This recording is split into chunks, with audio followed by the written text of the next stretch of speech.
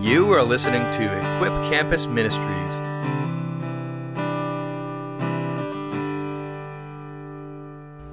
We've been through the first few. This is the first one that gets, you might say, fairly practical, specific sounding. All the other ones have been more or less about God, and this is significant.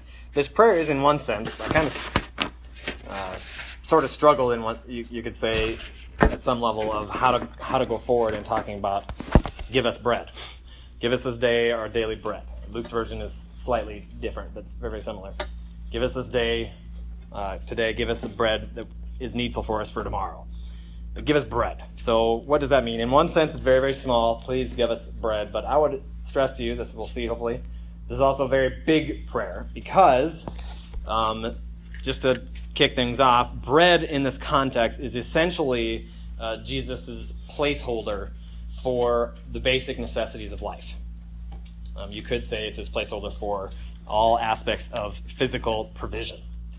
And so A.W. Pink, an old theologian, I guess he's not old anymore, he's dead, but he used to be old. He said this, thus, Pink says, bread covers all food. So the prayer is for, this is important, so the prayer, give us our daily bread, is for farmers and against famine, you could say. Give us our daily bread is prayer for farmers and against famine. Again, he says, the prayer covers clothing, shelter, and physical health. So the prayer becomes an intercession for social and medical services. Or again, he says, the prayer covers money and power to earn, and so becomes a cry against poverty, unemployment, and national policies that produce or prolong both. Catch all that? In other words, it's applying to a lot of stuff. When in the first century world, it still is the case, of course, bread was a staple of everyday life. Bread didn't last very long either, by the way. If you ever had made any bread that doesn't have preservatives, it basically lasts a day. It doesn't last much more than that before it goes moldy or goes hard. And so the prayer for daily bread was very much a recognition of that fact. I just found a loaf of bread I think I threw on top of in our pantry downstairs that had been there since August or something, or July. And it still was I think it would be edible. It was a little hard, but still soft. There wasn't any mold on it for 2.5 months. That doesn't happen with normal bread. Bread goes moldy. So anyways, the prayer is covering a great deal. It sounds like a little thing, but it's actually covering a great deal. My category would be all aspects of physical provision. You could even say all aspects of physical reality. Lord, give us this day our daily provision of all things. So, one thing that we haven't done very much as we've studied the prayer is reflected upon the nature of prayer that changes us. I've barely said this at all. I don't think I have at all, actually. Is that when we pray, as I've made clear in the Lord's Prayer, almost everything is a request, a petition. Lord, do this, do this, do this. Give us this day our daily bread. And that's right and good. But one thing that also happens in prayer is God changes you. We ask for things. We petition the Lord for things. In the process of prayer, God has significant means. It is a significant means by which he actually transforms us as human beings. He changes us. If you truly pray, if it's more than just the run-of-the-mill thing, you meet the Lord in communing with him. It's meeting the Holy of Holies. It's meeting the Lord himself, and he changes us. And so, we want to reflect a little bit on this. One danger, before we get there, of praying this prayer is that we get here too soon. One danger of getting to this point where we're at, give us this day our daily bread, is that we get here way too soon. And so we want to remember the fact that the first part of the prayer was all about the Lord, right? You start off acknowledging and declaring who he is, our Father in heaven. A lot in that little sentence that you should reflect on in your prayers. We ask that his name will be hallowed. As I argued, it really is the foundation of all the rest of the prayer, is that we want our Father's name to be made great. This is what a Christian feels progressively more. You actually have a burning, increasing desire for God's name to be seen as great. It makes everything else in your life look insignificant, unchallenging, and puny progressively throughout life because you want that. You want that. Hallowed be your name. Your kingdom come. You have a great desire, and we plead, Lord, bring your kingdom. Means that you care about your roommate. for instance, care about the city of Brookings and the campus, that salvation would come and that righteousness would increase.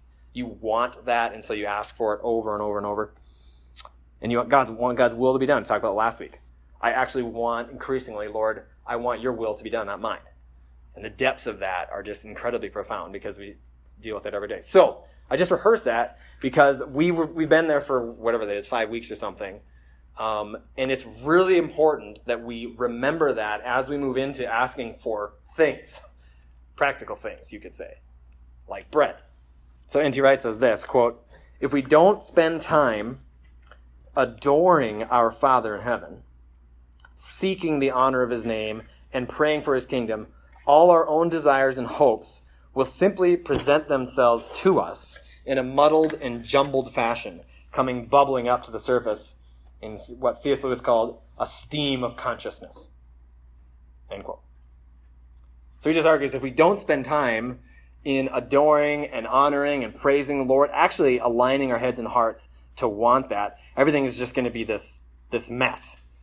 It's just going to be a hot, bubbling cauldron of disordered wants and activity, because that's what our lives typically, at least very often, are.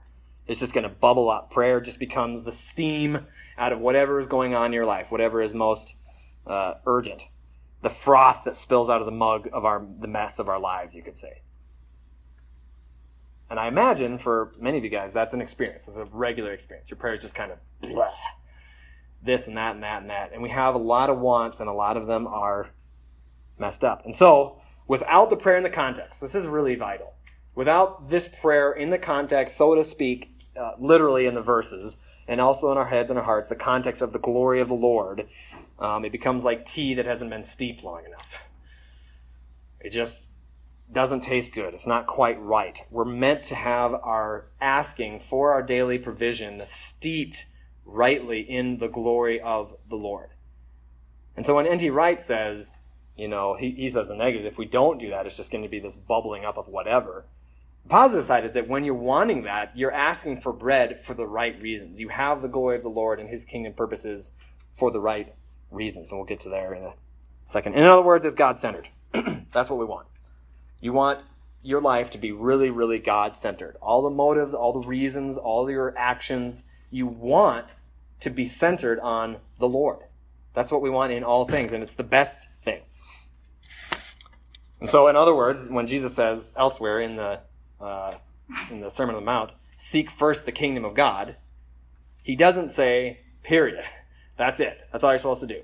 And don't worry about life or food or clothing or provision of any kind. He says, seek first the kingdom of God. First seek God's kingdom, and all these things will be added to you, which in the context is shelter, food, and clothing. That's the order that he has for us. And Paul has this theme throughout the scriptures. It's better to die and be with Christ than to remain here on the earth, he says. That's his desire. I consider the sufferings of this present time not worth comparing to the glory that's going to be revealed. That's not talking about provision, it's talking about suffering. I consider them not even worth comparing. When you put them on the scales, Paul's suffering was great. You put him on the scales, it doesn't even compare. It just goes, compared to the glory that's going to be revealed. He says elsewhere in Philippians, I consider all things as loss. Very, very well-known verse. I consider all things as loss. And Paul was talking about lots of positive things, in a sense, compared to the surpassing value of knowing Christ Jesus. This is the steeping that our minds are supposed to be in as we ask for things. Paul thinks of all these things, and we're going to come back to this very briefly at the end. Paul thinks of all the things of the daily life, not even worth comparing to how glorious Jesus is. So seek first. Seek first the kingdom of God, and all these things that we're about to ask for will be given to you. So, asking for bread teaches us things. We get there, and this is a prayer, honestly. This is a request you can just make any moment you do this. We ask, Lord, may your kingdom come. You ask God to grant you a heart to be centered on him, and then you start asking. And as we assess these things, we consider the fact that God changes and transforms us. So I have 6 very brief things that I think it teaches us. Ways that God transforms us as we reflect upon the truths. When we ask, give us this day our daily bread. One is that we are only stewards as human beings. We're only stewards of that which God gives us. R.C. Sproul says this: we are only stewards. God grants us both possession and use of his creation, but retains to himself the title. God must bestow it, give it to us, because everything belongs to him. Philippians 24, or Psalm 24:1. The earth is the Lord's and the fullness, and its fullness, the world and those who dwell therein. It belongs to God. Haggai 2:8. The silver is mine and the gold is mine, saith the Lord of hosts. Psalm 104. That you give them, they gather. You open your hand and they are filled with good. And so we have to recognize this. Give us this day our daily bread. We ought to hold in our minds this truth because it forms pathways. If you continually do this, if you teach yourself this and ask God to teach you this, paths are formed that help us think this way. We're just stewards of the things that he gives us. They're not actually ours. We use our bread or our car or our home or whatever in very qualified kind of way. At the end of the day, we aren't actually owners of anything. We are only stewards or managers. So that's one. We're only stewards. 2, thinking on this, praying, Lord, give us this day our daily bread, reminds us of our frailty. We're very frail people. And we have very little familiarity, I would argue, with much of this.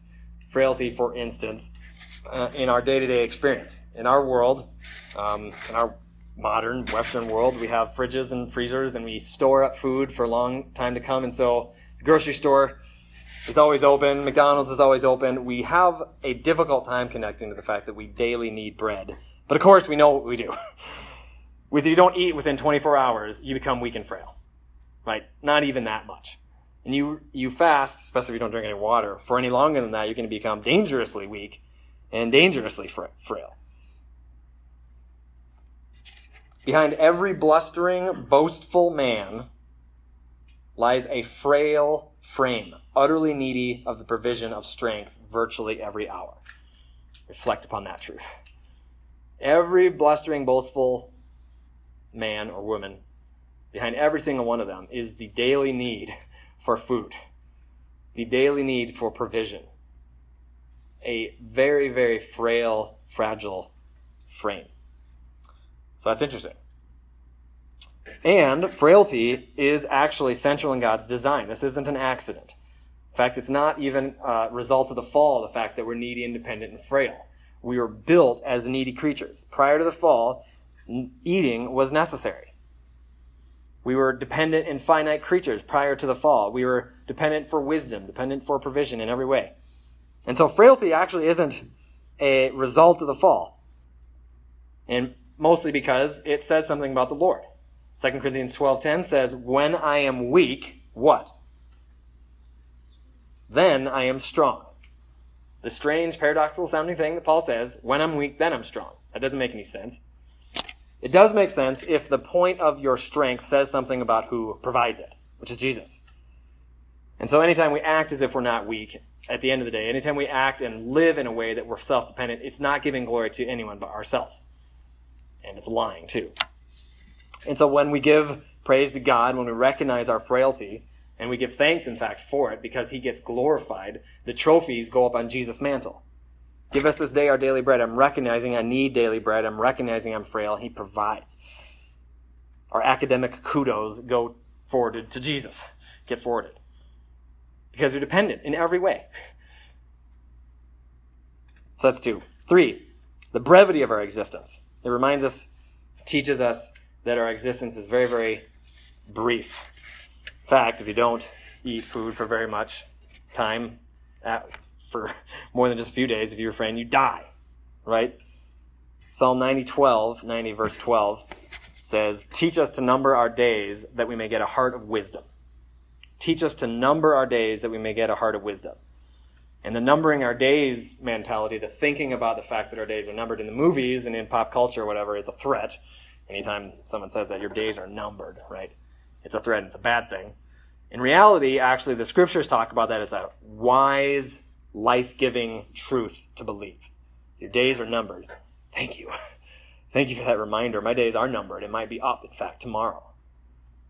And we have to preach ourselves to this. And this is a daily prayer. Give us this day our daily bread. It's reminding us daily that our existence is very, very brief because do you want wisdom? That's one answer, or that's one question. Do you actually want wisdom? If you want to be wise Christian, you have to remember my days are numbered. You have to reflect on it every day. It doesn't just work. I know anybody in this room that's had some friend or some acquaintance or family member that's died. For a short time afterwards, maybe even months, let's argue, at least this is how it's worked for me, it brings to my mind my mortality. It brings to my mind how short life is. High school friend of mine died in high school, or after one semester of my freshman year in college.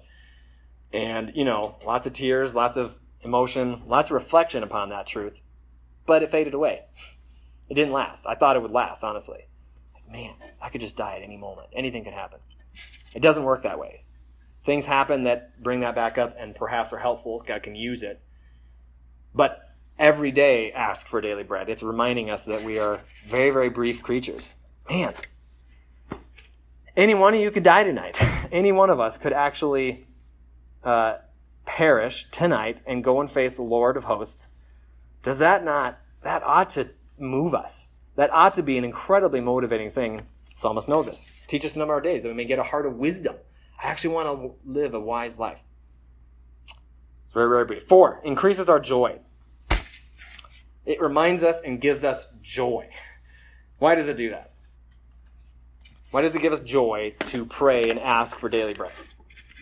Mostly because giving thanks to the Lord is good. Psalm 92 says, it is good to give thanks to the Lord. And it doesn't just mean it's the right thing to do. It's a good thing, some objective sense in which you check box. It means it's good. Giving thanks is a very good experience. Proud people don't give thanks. Not really. The more proud you are, the less you give thanks, because you're deferring credit. That's anytime you give thanks to someone. You're deferring the things that you have, the abilities that you have, to something or somebody else when you give thanks. Thank you for the thing that I have. And doing that is good. Doing that is a very joyful experience. It's a very lighthearted, delightful life to live, a thankful life. A proud life is a very, very dark life to live. So it gives us joy. 5, it reminds us to love others. So close your eyes for a second, or at least whatever, but feel free to close your eyes. Pray the prayer in your head. Give us this day our daily bread. And actually apply that just for a few moments. Do more than just repeat the words, but apply it. Give us this day our daily bread.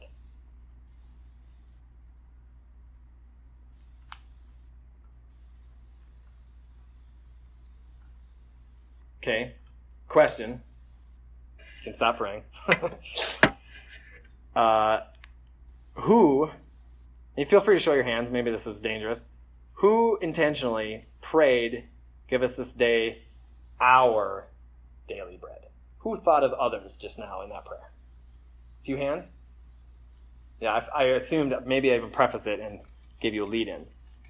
Often when I've been praying this prayer lately, preparing for this stuff, I haven't been thinking of other people.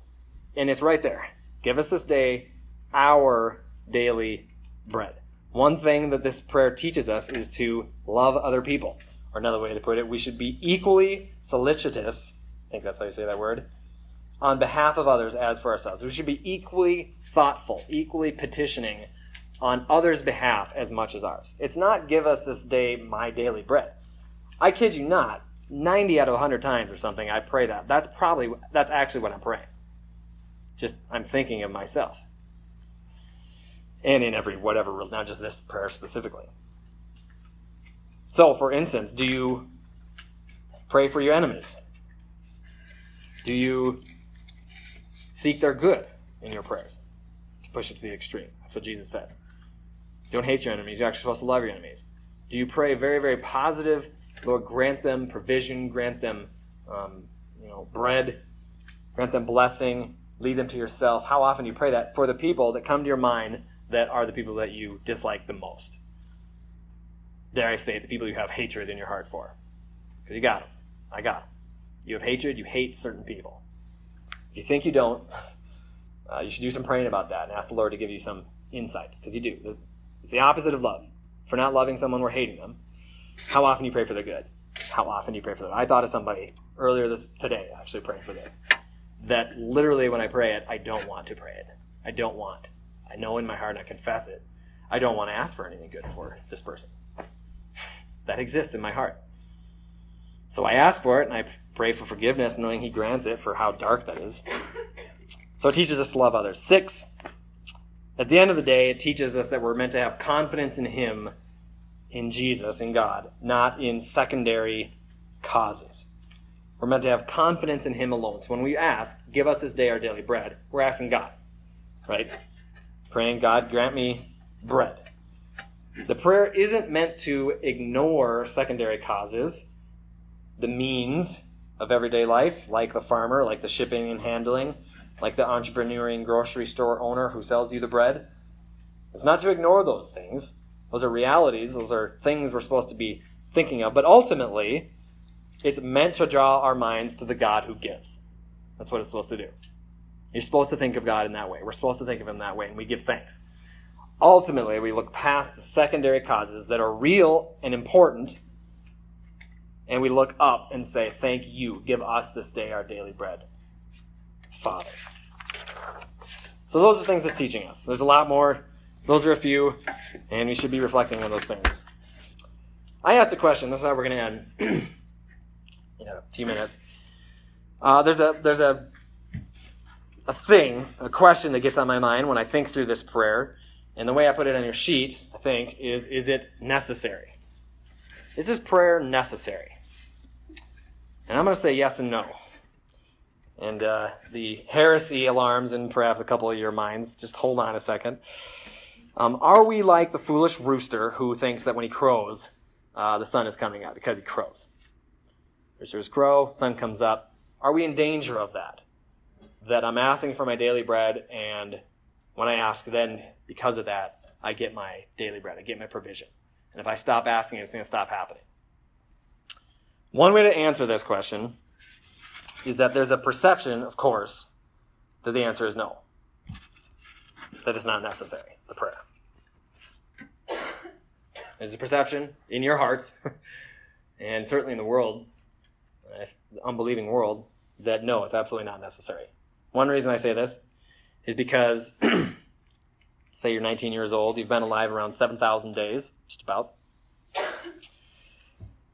You're about 7,000 days old, and if you have forgotten to pray this in any particular day, let's just be generous and say 50% of the time you don't ask throughout a week. Half that week, whatever, 3.5 days, you didn't ask. 50% of the time, you don't ask, give me this day my daily bread. It means about 3,500 times you've proven that this prayer isn't necessary. Right? You could say 3,500 times, you could reflect and go, I really don't pray that unless that's being generous. I don't know what the answer actually is and how often we ask for daily bread, but the percentage varies, of course. But something like 3,000 to 4,000 times, you've shown this to be not necessary. You eat your bread, you work hard, you get your money, you buy your food, and a whole bunch of times it had nothing to do with the Lord, right? You could say. And now, one reason I say that is that there is a biblical reality that we have to acknowledge. The Bible acknowledges itself. That Jesus says that in Matthew 5, a little bit before this, a few verses before this, God rises the sun on the evil and the good. He sends the rain on the just and the unjust alike. And those are both positive things. Rain for crops, sun for warmth and growth. He sends them on the just and the unjust alike. The unjust aren't pleading in the Lord to give them their daily bread, and yet he gives. The psalmists and the biblical authors really struggle with this sometimes. They actually have a hardcore time often with the justice, the seeming injustice of that situation. You have a terribly unjust person who doesn't give a rip about the Lord, and he just sends great crops. You could name, a dozen people right off the top of your head who don't give a rip about Jesus and are very, very successful, very, very wealthy, very, very popular, whatever you want to say. And say, what?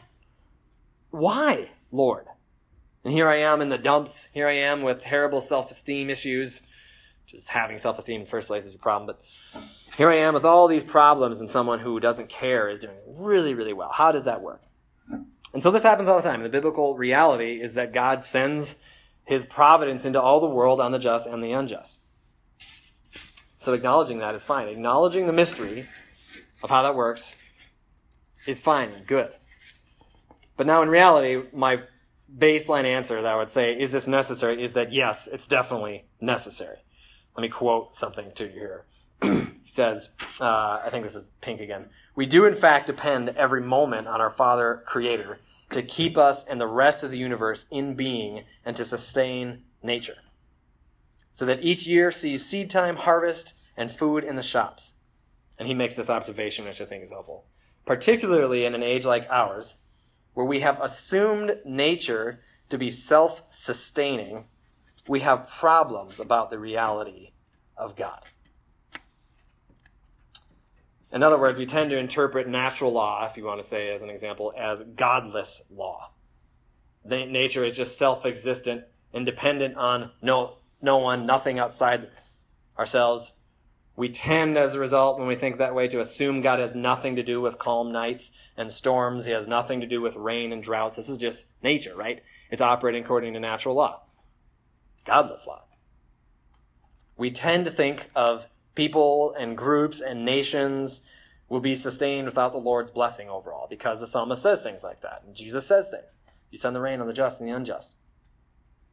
But this just isn't so.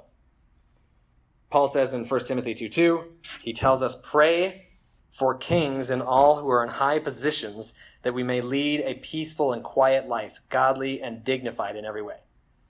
Paul says, pray for the kings, pray for those who are in high authority, so that you can actually live a peaceful and quiet life. That's a good thing, to be in a culture, to be in a nation in which laws are enforced and more or less some basic righteousness is followed and implemented in the law, so that you can live a kind of life that we're meant to live, peaceful and quiet, dignified in every way. And so God is actually really involved. God is actually responding to prayer and affecting worlds, cultures, nations, civilizations. This actually is a result of prayer, even though when we, on the surface of it, it often seems like, well, I didn't pray for bread, I didn't pray for any provision for the last 2 months, and yet I got a full stomach. He actually is involved. One reason he is that God almost always uses means. This is one way he answers prayer.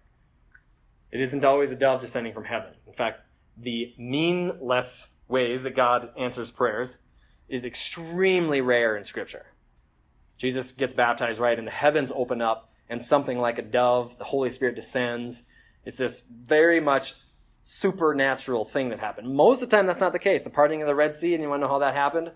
God parted the Red Sea to let the Egyptians go through in Exodus. How'd that happen? Anybody? Yeah. High winds. Right. And a higher landmass underneath that part. Well, perhaps that, but certainly the high winds in the Scriptures themselves specifically says a strong wind blew all night long. A wind is a very natural thing, right? It is. God sends down a fire column. Fire is a very natural thing. We don't call it yet, we don't say that wasn't a miracle. They just happened to part the Red Sea and they happened to escape just at the exact right moment. It's still a miracle. And so God uses means is the point.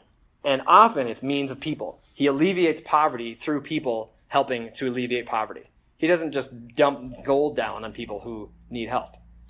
He ends the slave trade in Great Britain in the 18th century through spirit-led convicted people like William Wilberforce, who labored for 3 decades to end the slave trade. God did that. And Wilberforce attributes it straight to the Lord. He says, God has laid on me 2 great purposes, and one of them was the abolition of the slave trade.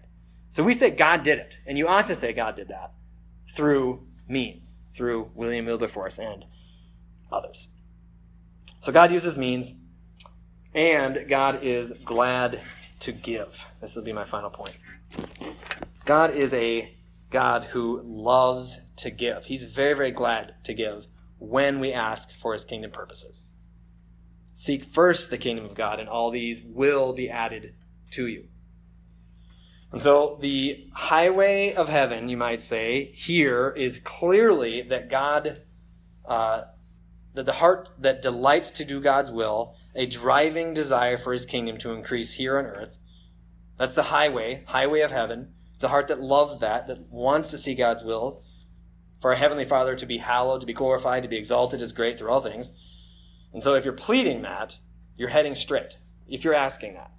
Even if you experience all the divided heart things that we have all sorts of other desires, you're pleading and asking, Lord, may your name be glorified. We're heading straight. But I would suggest two things in closing as the bumpy things on the side of the highway. Anyone know what those are called? Bumpy things? Rumble strips. There's two things. There's probably many more. But here's two that I think help us know when we're getting off this highway, the glory of the Lord, as we're asking for our daily bread. One is Proverbs 30, 8 through 9. Proverbs 30, 8 through 9 says this, give me neither poverty nor riches, he's praying. Feed me with the food that is needful for me. Don't give me poverty, Lord, please. Don't give me riches, but just give me the food that I need. And he says this, lest I be full and deny you and say, who is the Lord? Because who needs God when you got a full belly and a full wallet? Or lest I be poor and steal and profane the name of my God. So Proverbs 30 clearly has a bumper that guides our prayer. When you're asking, give me my daily bread, give me my daily provision, Lord, grant me what I need to walk through life. One really important thing to know if you're getting off the rails is if you're asking for selfish, self-indulgent reasons. If you're asking for more than you actually need. Do you actually just want, Lord, grant me just what I need? I don't want to be rich.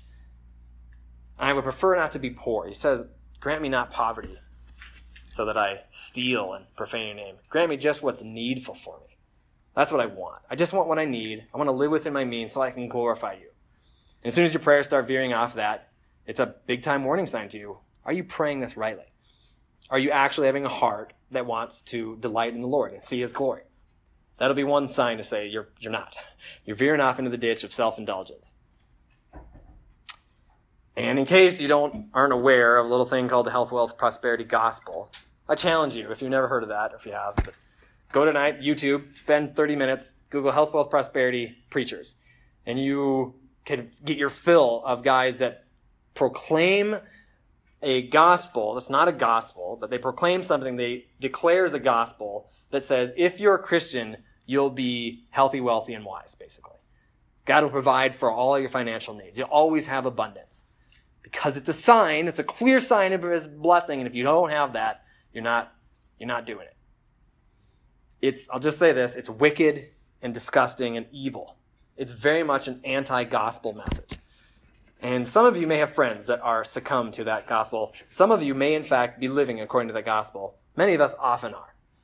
That's just a clear sign of God's blessing, his financial provision. That's a very, very dangerous thing. You have things like Job, for instance, that he's minding his own business, he's honoring the Lord, and God just destroys almost his entire life, except for his actual life. Just destroys everything, kills all his kids. You have things like Joseph, you have things like Jesus, like Paul, minor characters in the history of the Bible, that don't have health, wealth, and prosperity throughout their whole lives. So, Proverbs 38 through 9, the second bumper strip, Malachi 3, verse 10. It's another one. Malachi 3, verse 10. It says, bring the full tithe into the storehouse. It's talking about Israel in this context. Bring the full 10%, bring the full tithe into the storehouse that there may be food in my house. Now he says the only time in Scripture God says to do this.